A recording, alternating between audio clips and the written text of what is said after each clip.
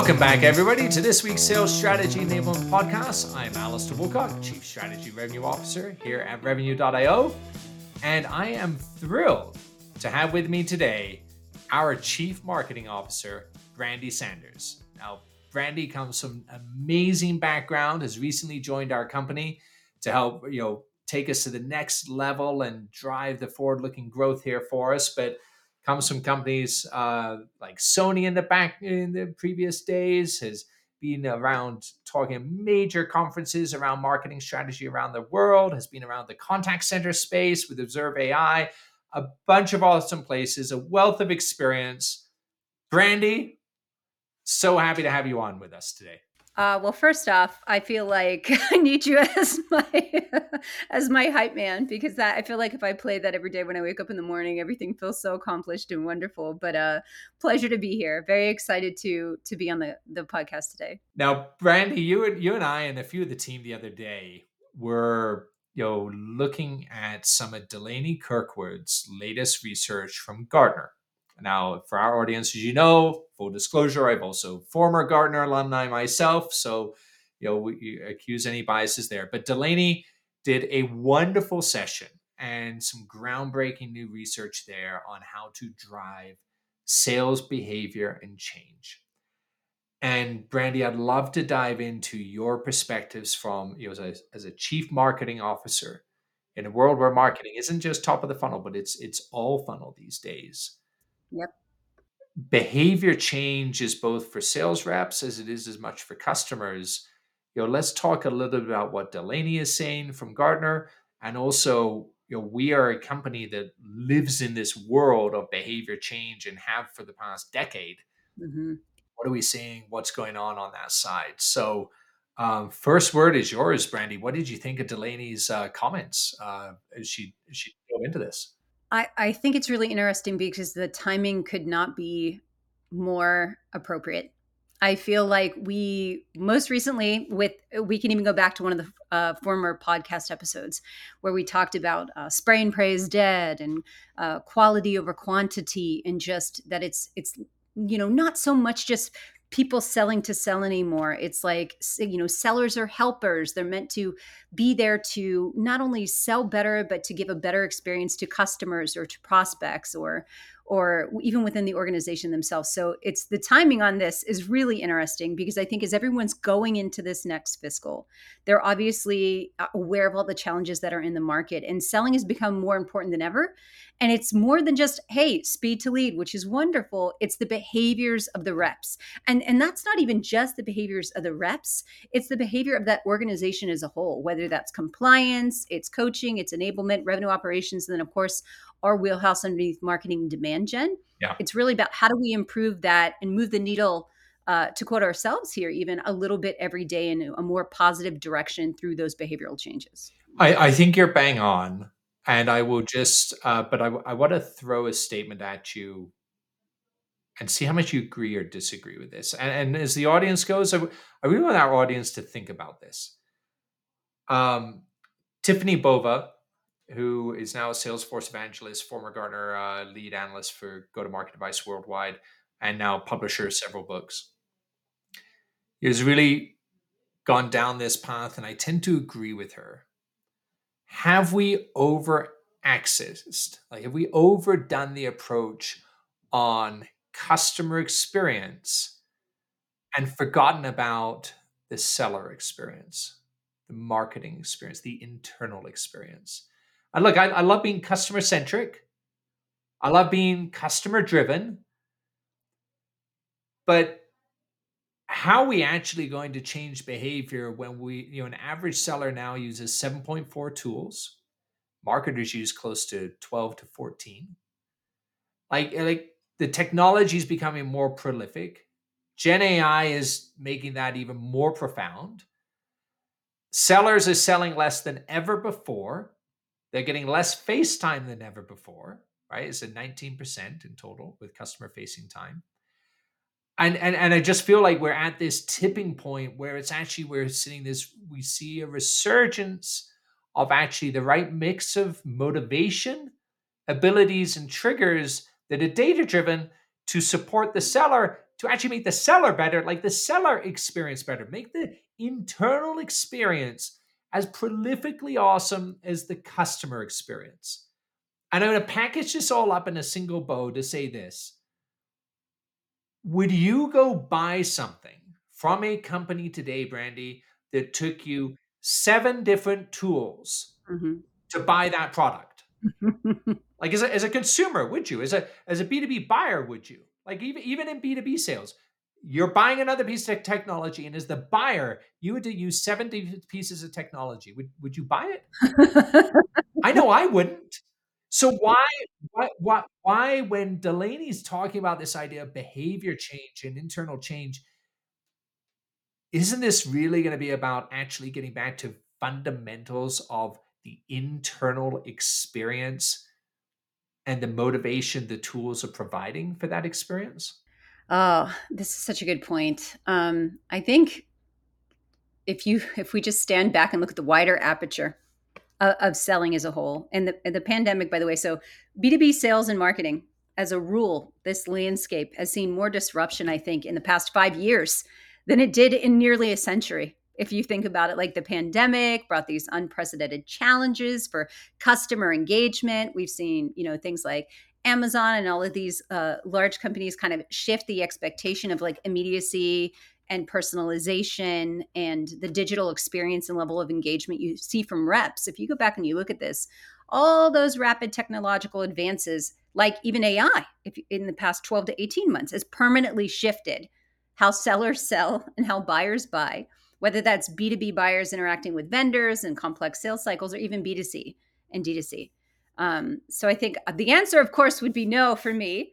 If I had to go through 65 different loopholes, like, no, just show me the product. What does it do? Can you explain it to me in 60 seconds? And if not, on to the next, because it's far too competitive in this literal digital landscape to not have that delivery be succinct and personalized and as optimized as possible based off of what it is that you're looking for. And more than ever, to your point, Alistair, we have a proliferation of data. Like you're going into 55 different places, like, oh, there's enrichment over here and there's this over here. And it's the unification of that. And then also the suggestive actions that drive it, because you can have the best dashboards in the world. Does it matter if you're an exhausted AE or an overburdened SDR rep or an underwater CS rep if you're not able to prioritize an action on that immediately? And I think that is the difference. Like when you think about cutting edge strategies and like tactically, it's going from strategy into tactical execution, the ability to execute quickly at scale on the most meaningful prioritizations is going to be so important. And I think Delaney and then quite a few other folks, as we look at like, the end of year wrap ups that are happening around us, they're all talking about it. And I think more than ever, not to use that phrase, but it is literally factually, empirically, statistically true. More than ever, behavioral changes are going to drive that for both the buyers and the sellers who are selling, because it's become complex on both ends of that spectrum. And that level of personalization, multi-digital channels, whether it's SMS, chat, web, phone calls, and whether it's a contact center model or individual reps scattered across the US in a remote, large-scale enterprise organization, we have to be able to serve. And I think that's going to be so key to unifying it and making sure that it's in a place that's easily accessible and can also be adopted by those reps. So if I can, I want to dive in a tad here on this, Brandee, and maybe a couple examples, because I think it's a really important thread to pull. When you really access and agree on the importance of the execution, because I think a lot of the tooling and a lot of the data out there right now is informative. It's often a lagging indicator, not a forward-looking indicator. You and I both love data, and goodness knows we have a lot of it, and we can look at many different aspects of the go-to-market motion at any given time. But as a CMO, how are you helping to simplify the data and give me like a couple examples of when you say execution through to the sales rep, like how is that being simplified? What would you say to your counterparts out there? What's your advice on where do they start on simplifying the execution piece? Because I think you're right. If you can make execution easier, of course, it's going to have direct correlation to a result. So, yeah, let's just dive in there for me if you could. Yeah. I think at a high level, when and it's easy, and I feel like full disclosure, I have worked in sales before, so this isn't just some posh marketing person giving a random opinion on, you've never held a quota, you don't know what it's like to, pay your mortgage under the anvil or the guillotine of a commission. So full disclosure, I've been on the other side. Don't worry. I just came to the dark side over here because we have gifts. I think it's about understanding focus, right? So it's quite easy. If you look at the highest level OKRs or goals for a company, you have to be able to take whatever that revenue number it is that you're meeting and go backwards. Quite often, people start at the beginning and they're like, what are we doing this week and this month and in this quarter, without going to the end and reverse engineering that data. So, as an example from the marketing, and I, work with SDR teams as well, if we're at the marketing, we know we have to make that $100 for the end of the year. And you go over and you look at quarterization and you look at seasonality and you look at your product roadmap and you're looking at all of the different events and things that have to happen in that year for activations. You can start to break it down from this huge, enormous number that's terrifying and just sometimes overwhelming, especially at the rep level, into meaningful bits and pieces that then you can bring down into the month and bring down into the week and just say, hey, if you're looking at that measurement of barometer and you have 100 to make for the year and you're at 25% at the end of the first quarter, great, you're on track. It's being able to have visibility into what have we attained in the short term while aligning to the long term, which in theory, of course, is very easy to sit in the chair and say, but having a platform that is a part of your crm, and then also having a leader who understands how to take that complex thing and break it down so that it's not like, hey, we're going to have 50% growth, 100% growth, 200% growth year over year. You have to take the complex and simplify it. And I think a lot of that comes from the behavior of the leadership team, and then being able to take that and reverse engineer it, like break it down. So, hey, if we have this big goal, what does that look like? And then below that, for the marketing and sales part, we could say, if we know in the first quarter of the year there are challenges with X, or at the end of the year when there's seasonality impacts and you're going to have lower levers to pull because everyone's out of office November, December, you can plan better. And then planning backs up into the action. So if you know you have to meet X during a certain quarter, you have to front load that quarter, right? You have to be able to build, you sandbag that, and you're looking ahead versus retrospectively, which is how you get to better execution. It shouldn't just be it's the end of the quarter and we all look back at the dashboard and go, gosh, we missed it, right? You should be able to say, whether it's, in your native CRM or in a platform, whether or not, like, what percentage of attainment do you have against the goal for that quarter, for that month, or that week? And then move immediately against it. Whether that means, hey, we're low, we lost a whale deal. How do we make that back up again? Hey, marketing, we experienced churn. Okay, great. You're going to go look at stage 2 and try to activate against those and with an upsell motion to try to make back that dollar that you lost. Like, it's really about taking something big and bringing it down to a level where each and every rep and each and every marketing person and each and every owner, whether it's CS or otherwise, says, I have a stake in that revenue, because revenue is everyone's job, not just the sales rep. And that mentality, I think, is not something that always existed. Like, with marketing, we're madmen. Like, we make decks and pretty pictures and that's it. It's not just a service center for the org, which of course it is. It's a strategic partner, because if you have to go do a rapid fire execution and chase a potential deal or something like that, you need to know that you can lean back into marketing and say, I have to go get this. What do we do? TikTok, the time's running out. And so that execution comes from deeper alignment and, of course, building into your operations, because without operations, you could do something good once or twice, but then never repeat it and not understand why it worked. And I think that's super, super important. Yeah, and I think you're hitting the heart of a RevOps function there in terms of that end to end integration between sales, marketing, and CS. I will, what I really like that you said there, when you think of the execution, I'm going to put your words in my language. Micro execution and scaling down is really important, right? Because we often cast a big vision, but micro execution doesn't mean micromanagement, right? There's a real big difference there. And so, the example that pops to my mind is, I think of marketing and I think of enablement. It's a really important piece that we use, every company uses, to help inform, train, and make their salespeople better and more adept at what they do with the customer, right? With the idea of changing a behavior. Good. Nothing wrong with that. But like this podcast, anybody who's listening to what you and I are saying today, or any other enablement session that happens, people forget approximately 75% of everything they learn every 30 days. So, which is why we do in school, why do we do testing? Why do we do reinforcement? Because it's the way in which we make knowledge stick. Now, traditionally, that's done via well, we got everybody together on a Friday, we took them through something, and then next week we're going to do something, and then next week we're going to do something. Sure, fair enough. But micro enablement, micro marketing is where there's demonstrable gains and success, but it comes with a catch.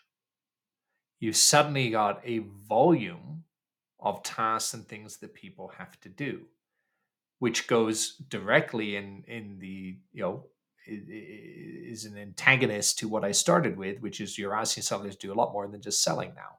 So clearly we can't give them an increase in volume of tasks. So as I think of a modern CMO and I think of modern CROs and I think of people in their go-to-market motion, I'm like, how are you automating the micro learning? How are you automating the micro enablement to reinforce in real time the behavior change you want to make? How do I be omnipresent to a seller, to a resource at their most critical times of engagement? Right? That to me, that's the future and it's shifting towards. And people need to get comfortable with the idea there's omnipresent technology now that is going to be there to assist people in every conversation, in every place they go. Because if I can get people back to more external facing conversation due to having omnipresent technology that is always there to assist, now I can break down my marketing into micro. I can break my training into micro pieces because I'm not actually asking anybody to learn a thing. I'm asking you to execute, and I'll give you the apparatus that automates and is ever present on that. Um, this pretty new stuff though, Brandee, like, do you see that in practice? And leave revenue.io out of this, right? But in terms of, does that sound realistic to an enterprise in your experience? I think it has to be.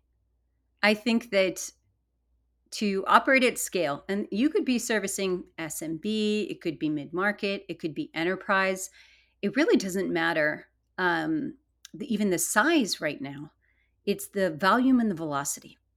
Because of that level of digital engagement, and we're thinking about it could be SMS, it's chat, it's website, it's calls, it's emails, it's LinkedIn, there's all these different channels. The only way this scales without you burning and churning is through workflows, automations, and better operations, which is you have to kind of measure twice and cut once, I think it is, and not get too far over your skis, so to speak. But if you know you have a goal, and there's this again kind of like overwhelming amount of data, whether it's platform, it's channels, whatever it is, you have to be able to bucket them in such a way that you don't have to, as an example, tend the garden every day. You set up the water. You set and forget the ground when you're putting everything in, and you put the seeds in and you come back and you nurture as you need to go. And that could be, as an example, email sequences, nurture cadences, pre-slated social, video assets that get reused and redistributed like 18, 20 times.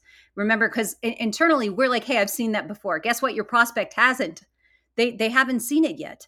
So it's all fresh and new to them. So, like, taking one thing and making it live 10 times is how you scale that demand for what it is that go to market is doing. And whether it's on the sales side or the CS side or the marketing side, you have to find a way to set some of those things up to do the work for you, so you're not buried in the tactical. That could be through GPT, it could be through cadencing, it could be through some of the generative solutions that are out there in the market, depending upon the size of your org, the tech stack, and the resources.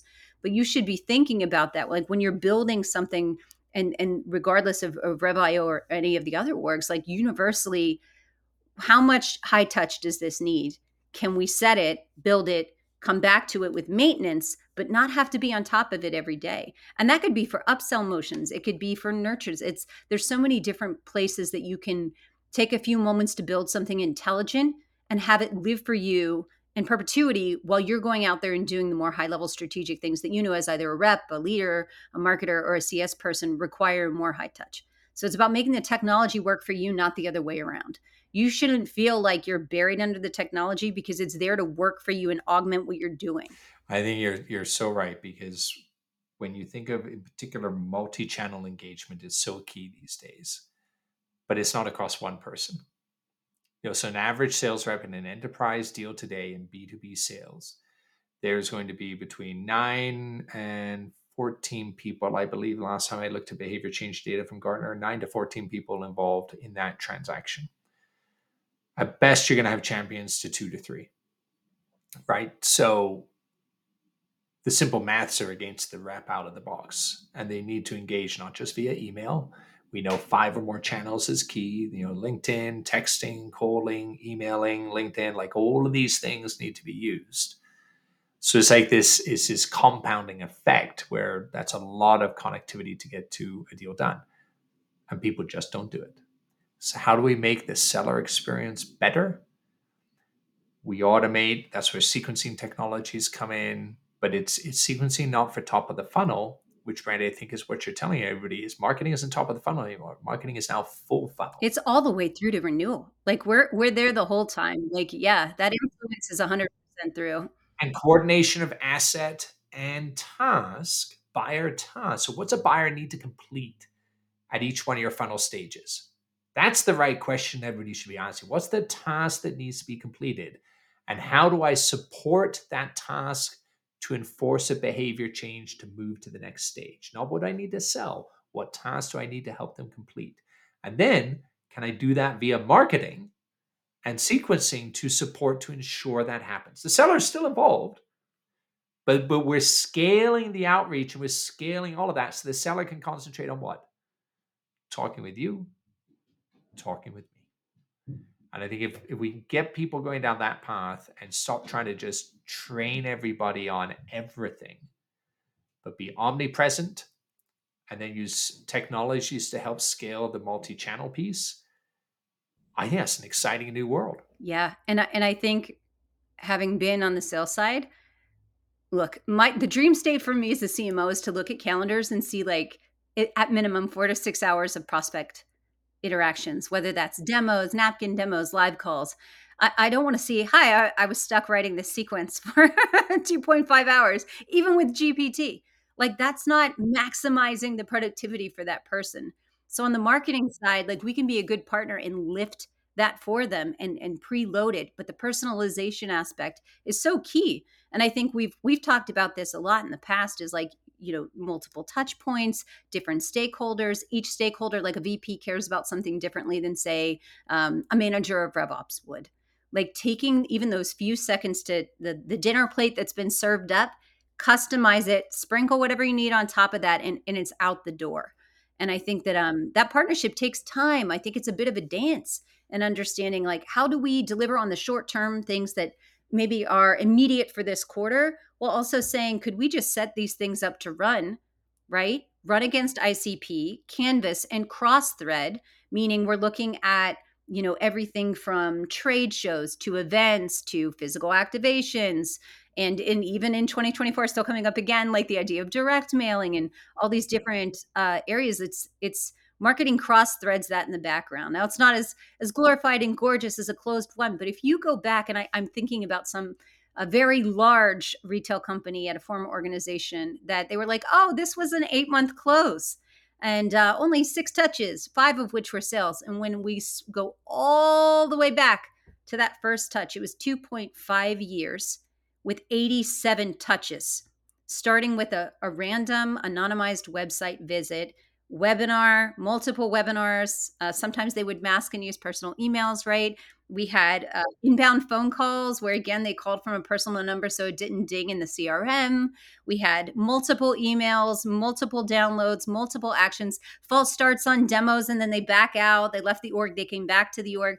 I mean, it was astonishing to see the level of multiple touches across all these different channels, SMS, email, direct mail, website, that marketing was back there kind of looming that tapestry in the background while sales was actively calling down on those contacts. And it took something that looked like, oh, there was only a small thing here. And I'm like, the influence was so much greater than that. And it continued through the point of enablement and implementation because we had a great customer marketer who was just like constantly evangelizing the product and getting people, deep in the root so that you retain them and grow and cross-sell and upsell within that org. And so it did become omnipresent. It took a while to get that motion going, but once it was there, it became a mechanism that made sales activations more successful. And at the end of the day, that's it. Like, we're here to make revenue. Revenue is everyone's job. And I think that for me, that's a mission critical element in both the culture and the behavior of both marketing, sales, CS, et cetera. All day long. Can I just say, Brandee, if we can sit there, and if every executive around the world that's in a CMO or head of sales, whatever their job may be, and if they could experience what you just said, where at the end of the day, sales reps are waking up going, oh no, it was 5 touches, dead easy. I'm going to say job well done. Because at the end of the day, I don't want people to know all of what actually went into it. The 84 different sequences, touches, and the multiple years and all of that. If we go back to the headline of this call of driving behavior change, let's make the seller experience so good, so easy. That's all they think it is. That's a great outcome because that's where you get momentum, get people excited. And that is a sales world where I think sellers can be happy and more successful again. It's a wonderful success story. With that said, Brandee, unfortunately, we are out of time. We will have you back. I get to work with you all the time, so we will carry on our conversation as always internally. But for the audience, do reach out to us and continue to ask questions. Reach out to Brandee Sanders as well. But Brandee, we love to finish up always with a little bit of trivia, just to have a little bit of fun and elevate this conversation. But it's okay. I'm going to give you a question with 4 choices as the answer. All right. Okay. And we see how well you do. So this is around behavior change, building off of some of the Gartner research and some other sources, and what we see as behavior change company that we've been at this for more than 10 years with our data. So here's the question. Okay. On average, how much faster does technology adoption in sales occur when organizations focus on driving behavior change in addition to simply just training people how to use the tech? A, 10% faster. B, 25% faster. C, 50% faster. D, 75% faster. This is a good question. This is a good one. Oh, I mean, all right. So just from experience, it would have to be more than 10 and 25. In an optimistic world, I would want to say 75, but there's the natural maturity index for this adoption. So I'm stuck 25, 50. I'm going to guess 50. You are a winner. Yes. 50% improvement. And think about that. 50% every hour, every piece. You're gaining 50% back simply by actually making sure that you prioritize behavior change alongside the adoption of a technology. So picking technology that can actually have the aperture and the focus on behavior change, you're getting 50% faster at the adoption and the effect of those technologies. Amazing gains. Brandee, great guess. Well, not guess. Good answer. You got it. Way to go. So wonderful to have you on. It's great as always to see you. Again, Brandee Sanders, Chief Marketing Officer from Revenue.io. For everybody listening in, please remember to like and subscribe. send in your questions to myself, Howard, and Brandee, and we will absolutely get to them in a future episode. And Brandee, we'll have you back on soon. Wonderful. Thanks for having me. See you all soon. Thanks so much.